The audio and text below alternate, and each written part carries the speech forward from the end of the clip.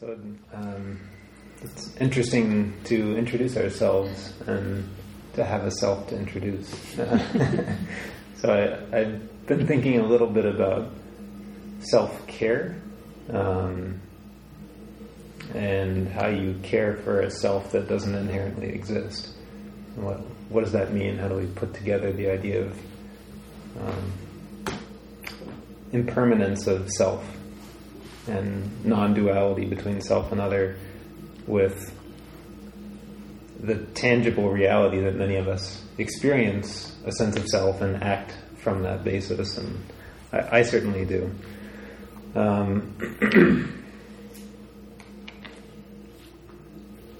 So, I think writers are often admonished to write about something they know, and I don't plan to unveil anything profound, but it is true that I know a lot about what it means to have a self. And, I think on average, if you were to ask me, I would say I'm a selfish person. But what I've been playing with in the last year, maybe 2 years, is even those words, selfish, selfless. It sets up this dichotomy that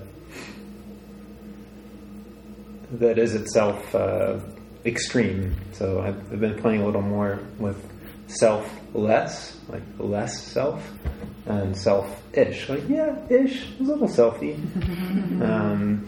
but not necessarily that there's this stark divide. And this is all about you versus this is all about me. So selfish versus selfless is a distinction that I've been playing with. But I think, this is like pretty close to the interface of just consciousness for me. And so I wanted to start by kind of raising for a collective consideration how we distinguish waking life from a dream and what really makes being awake different from dreaming. Is it only that when we're awake, our experience depends on external causes and conditions? We're here, you're hearing my voice, and so on. I guess probably not. In sleep too, there's a chaotic progression. Dreams unfold in a strange way. And they're also subject to, what happened the previous day, the temperature of the room, other factors like that. And yet it's pretty easy for us to draw this boundary between waking and sleeping.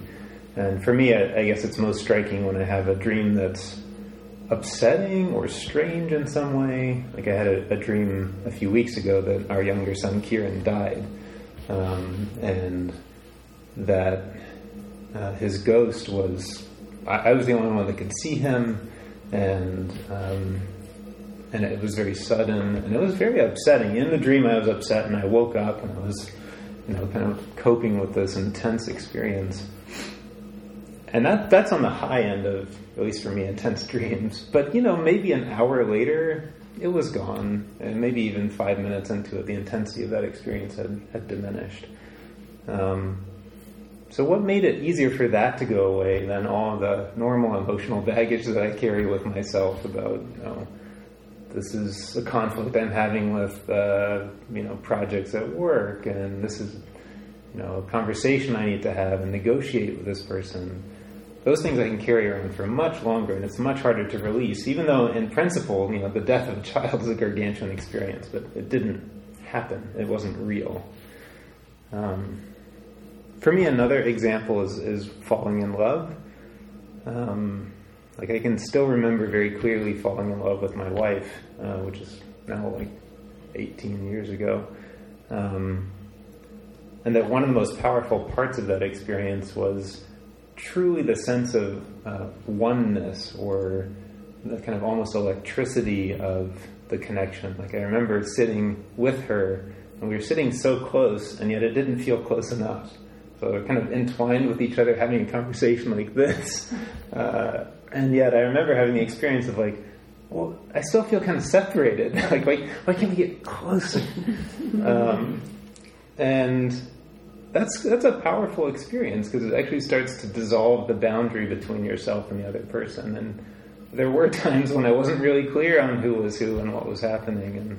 And it still stands out. As you move a little further out in terms of social distance, I think it's true that when somebody in my family is hurting, emotionally, physically, that I experience that personally as well. And it's more accessible to me. I have, decades of experience with my parents, for example, and kind of know what their lives have been like. So when we're in those experiences, we are starting to play with the self-other distinction. Like, I'm sitting so close that, we're almost one, or, I know my parents well enough that I can embody their experiences myself. But as with much human experience, we soon come to realize we're not literally the same as the other person, and that can be a source of a lot of suffering.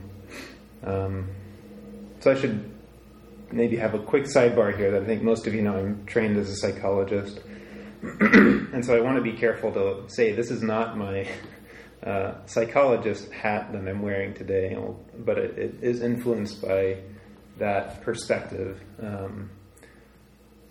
So in that vein, there's a very well-known psychoanalytic thinker, Otto Kernberg, who talks about narcissistic love. And he describes that as the desire for the other to become part of our ego, to make somebody else a part of ourself, and in a way to uniquely affiliate with someone else who is as wonderful as we are. That's the idea of narcissistic love.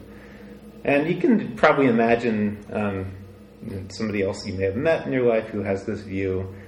And yet, in a way, I think all of us have this view at some degree, or to some degree, that we might have this idea that the other person is becoming part of ourself, that we're taking them in and almost accepting them because they are as special as we want them to be, or as we see ourselves to be. So at the extreme, it's common that this will lead somebody else to fall off the pedestal that you put them on.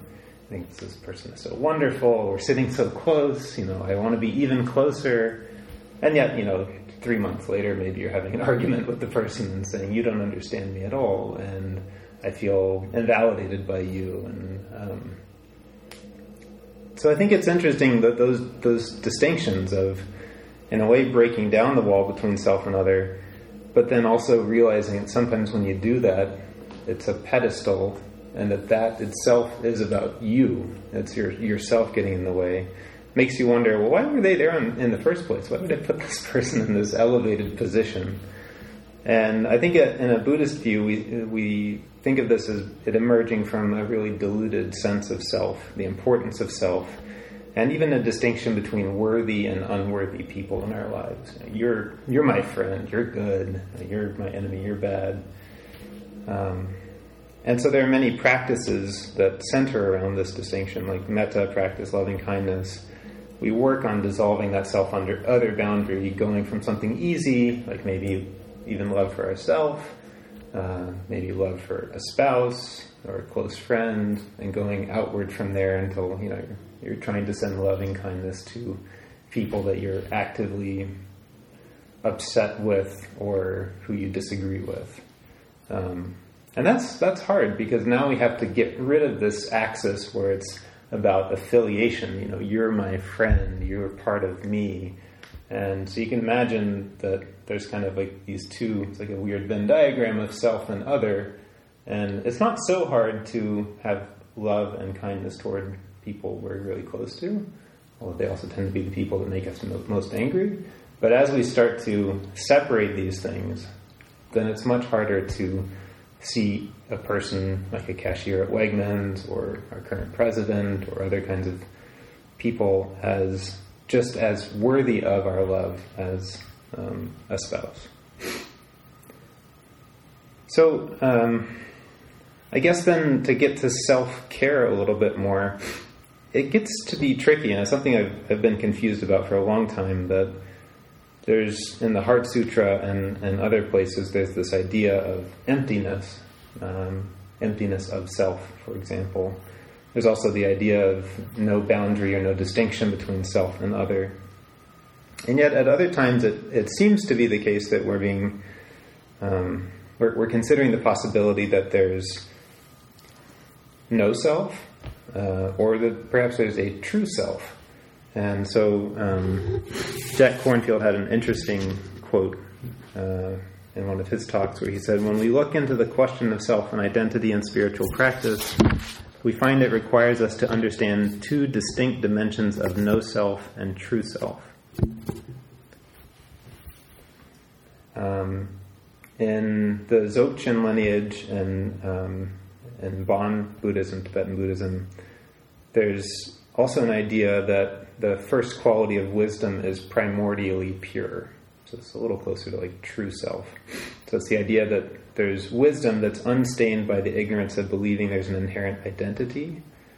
And sometimes this is seen as pure light or clear light, and that clear light is primordially pure, meaning it was never kind of tainted in the first place and empty.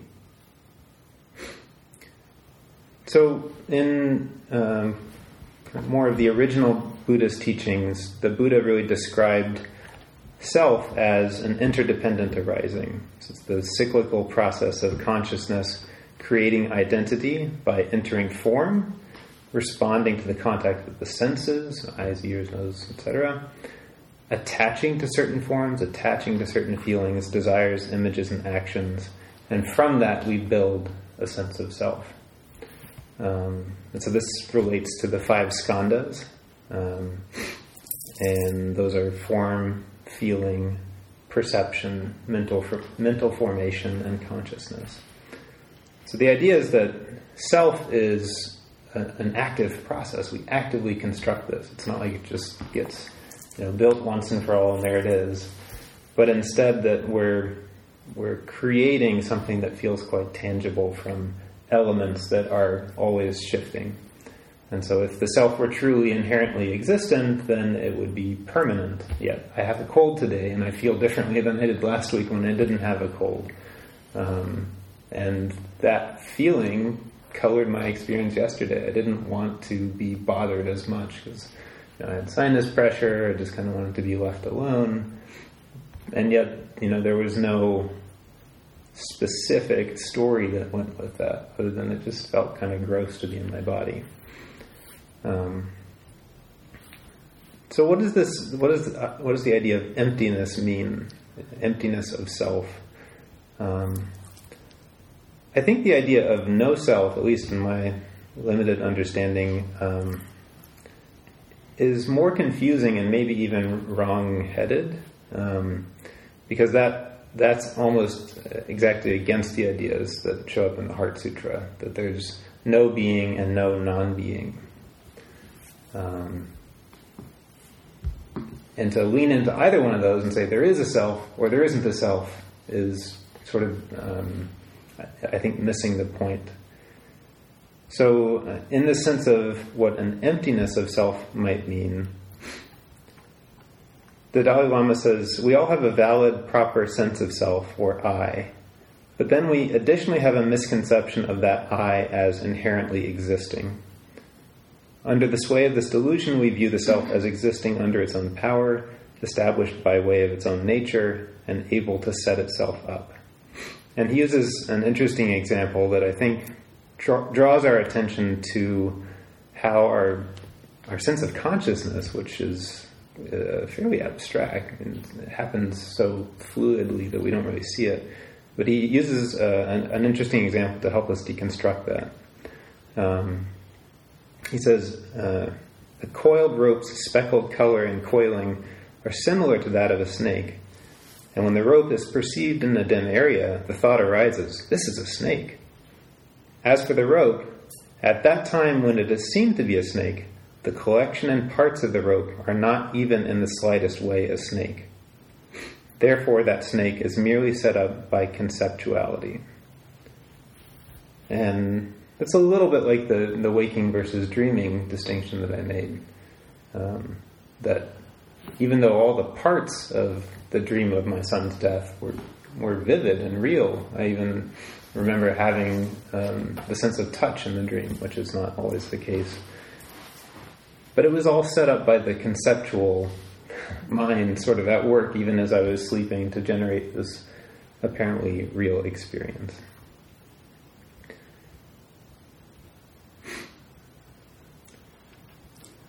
So, emptiness of self, I think, is the idea not of disavowing or avowing self, not getting rid of I, but instead detaching from the I as this solid reality from which we must interpret every incoming experience. And I guess when I think about self-care, and this is a multi-million-dollar book industry, hundreds of thousands of psychologists are employed to help care for others and help them learn to care for themselves. So I guess it's like an interesting question. What are we doing? Who are these selves we're taking care of? If they're empty, if they don't inherently exist, they're not permanent, why bother? Why don't we just give all of this up? And I guess I wish that were that easy. I mean, that would be great for me as somebody that sees himself as more selfish.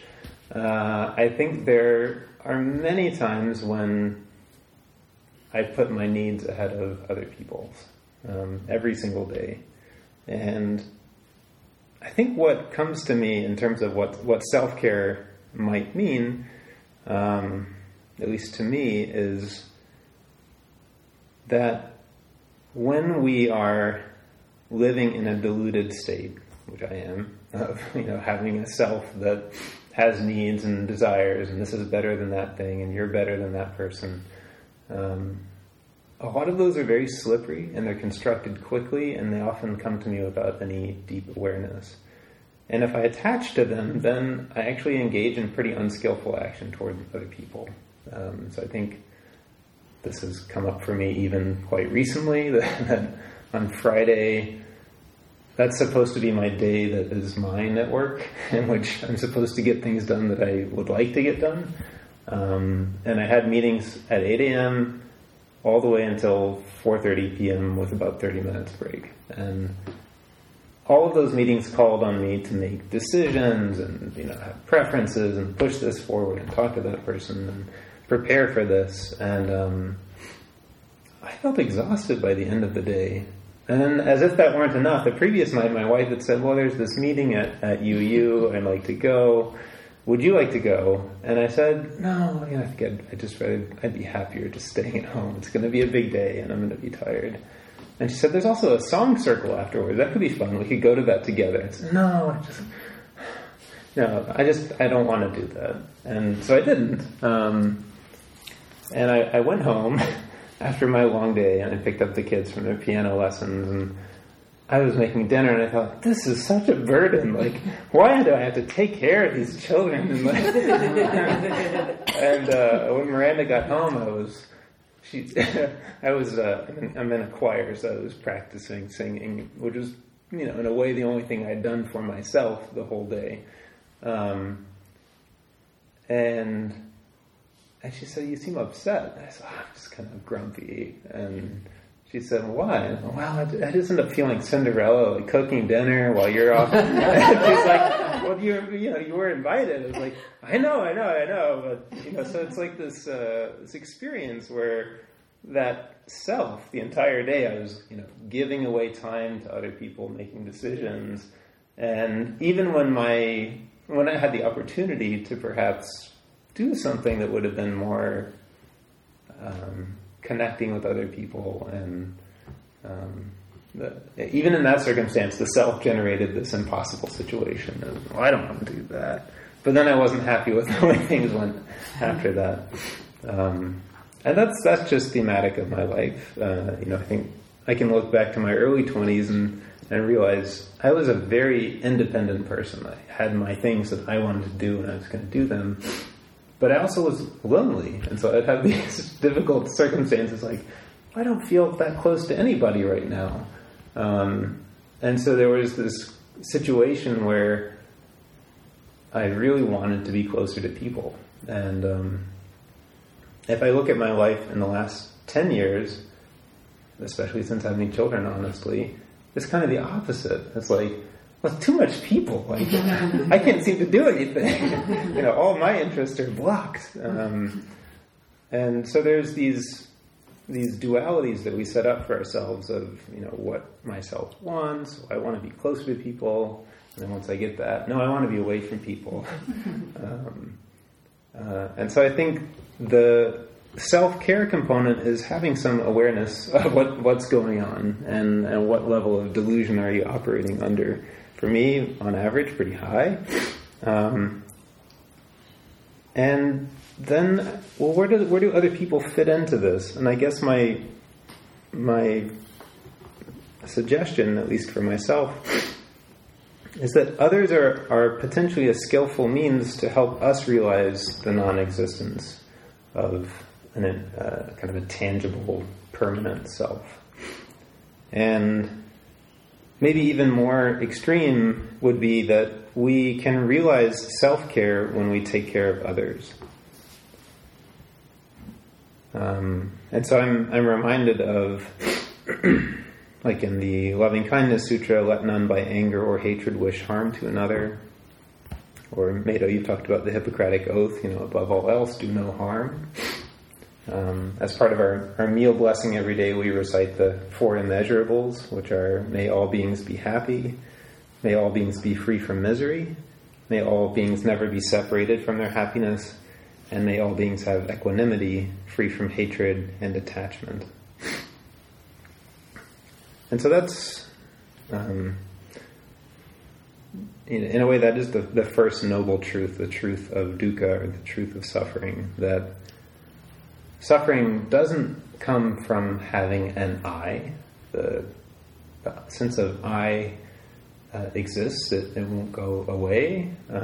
That's not necessarily, in my view, the goal. But instead from the tendency to grasp and reify, to cling to this is my car, this is, my house, these are my possessions, this is my time, and to draw these strong distinctions between self and other. So I think for me that other people can be a real mirror of the contents of myself and can help me wake up. And, in a way, I think that some of the stories of Ananda, Buddha's assistant for decades, are kind of like this, where you'll get kind of frustrated with Ananda because Ananda can be almost like a slow learner.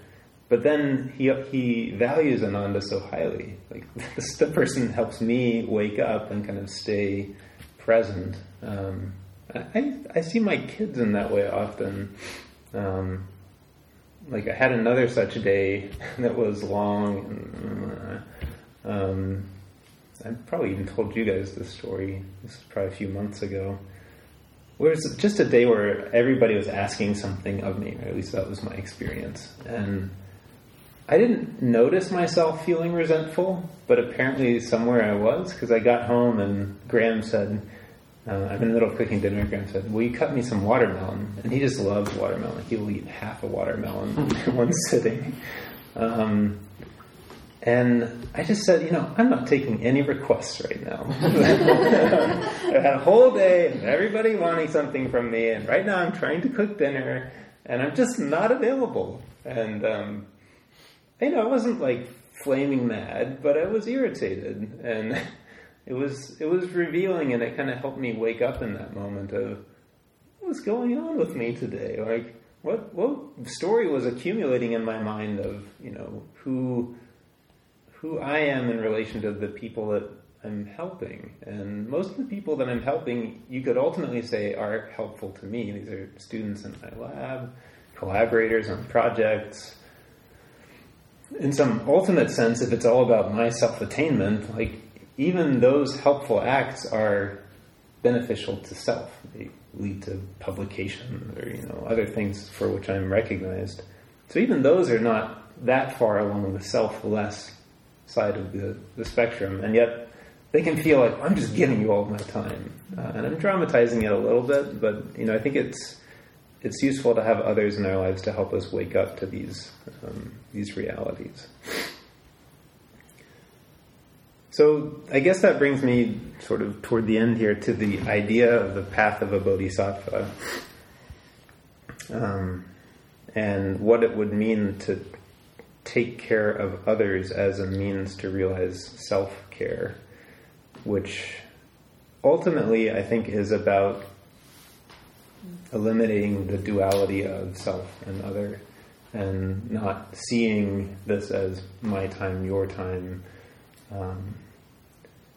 but also not becoming sanctimonious about that. And for me, that's the tricky part, is I am living in a relatively diluted state, and if I just say, well, it's all empty, and you're no different from me, and then I act unskillfully from that perspective, I won't cut you the watermelon, or I'm going to be testy in an email with you, that doesn't actually necessarily benefit me, and maybe actually actively harmful to others. And so I see this as like trying to hold the truth of non-duality, of self and other, while also being aware that I'm just not there yet. And given that, how do I make sure that I don't extend myself to the point, or push my internal state to the point that I'm acting really harmfully, getting upset, and I think for me one of the best contexts for this is faculty meetings. You probably have many stories yourself. The meetings, at least in my department, are not actively acrimonious, and I think that's actually good, because I know people whose experience is not that. But they're full of opinions. Just like the other day, we had an opinion for over an hour about how to distribute a $5,000 scholarship, and to which student this should be awarded, and why it should go to my student or your student. And I think what's interesting is just to see all of the egos in the room, and what do they want out of the situation? Even when we're trying to do something that is helpful to another, like award a scholarship, there's still so much of the self-perspective embedded in it. And so I think for me, I try to practice just sitting.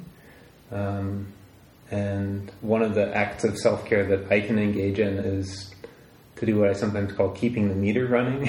Like just, Michael, you don't have to say anything. You don't have to do anything. You don't even have to make a decision right now. You can just keep the meter running. And, at some point, if you feel compelled to say something, ask yourself again, do you need to say it right now? That was, I think it was Coben had those instructions where I think it was a series of things, and the last is something like ask yourself 5 times, do I need to say this right now? After you had already cleared like 6 hurdles. So you can understand why noble silence is perhaps a real thing. So I think the Bodhisattva's path is where, at least I see myself as wanting to go, to generate the kind of love and compassion that motivates me to seek Buddhahood, not only for myself, but preferably even more so for the sake of others. And that involves trying to confront suffering in all of its forms. But for me, especially the suffering that comes from wanting myself to have certain things and acting from a perspective. So I guess I would encourage you in your practice to try and keep the meter running. Try to deconstruct your own experience and assume that it's fallible. For me, that's hardest when I'm angry, because I'm pretty sure you're wrong. And yet, the next day I can see it completely differently. So just noticing that the fallibility is a profound part of our experience. Our emotions change, our perspective changes. So I'll close by sharing one of the practices the Dalai Lama suggests for realizing emptiness of self. He says he tries to do this or something like this almost every day, and I've been trying to do that as well, although I'm sure he's more successful at actually maintaining that than I am. He says, first, observe how an item like a watch appears in the store when you first notice it. Then how its appearance changes and becomes even more concrete as you become more interested in it. Finally, notice how this appears to you after you've bought it or consider it yours. And so I think he's suggesting we work even with concrete, tangible objects. This is my car. This is the food I bought at the store.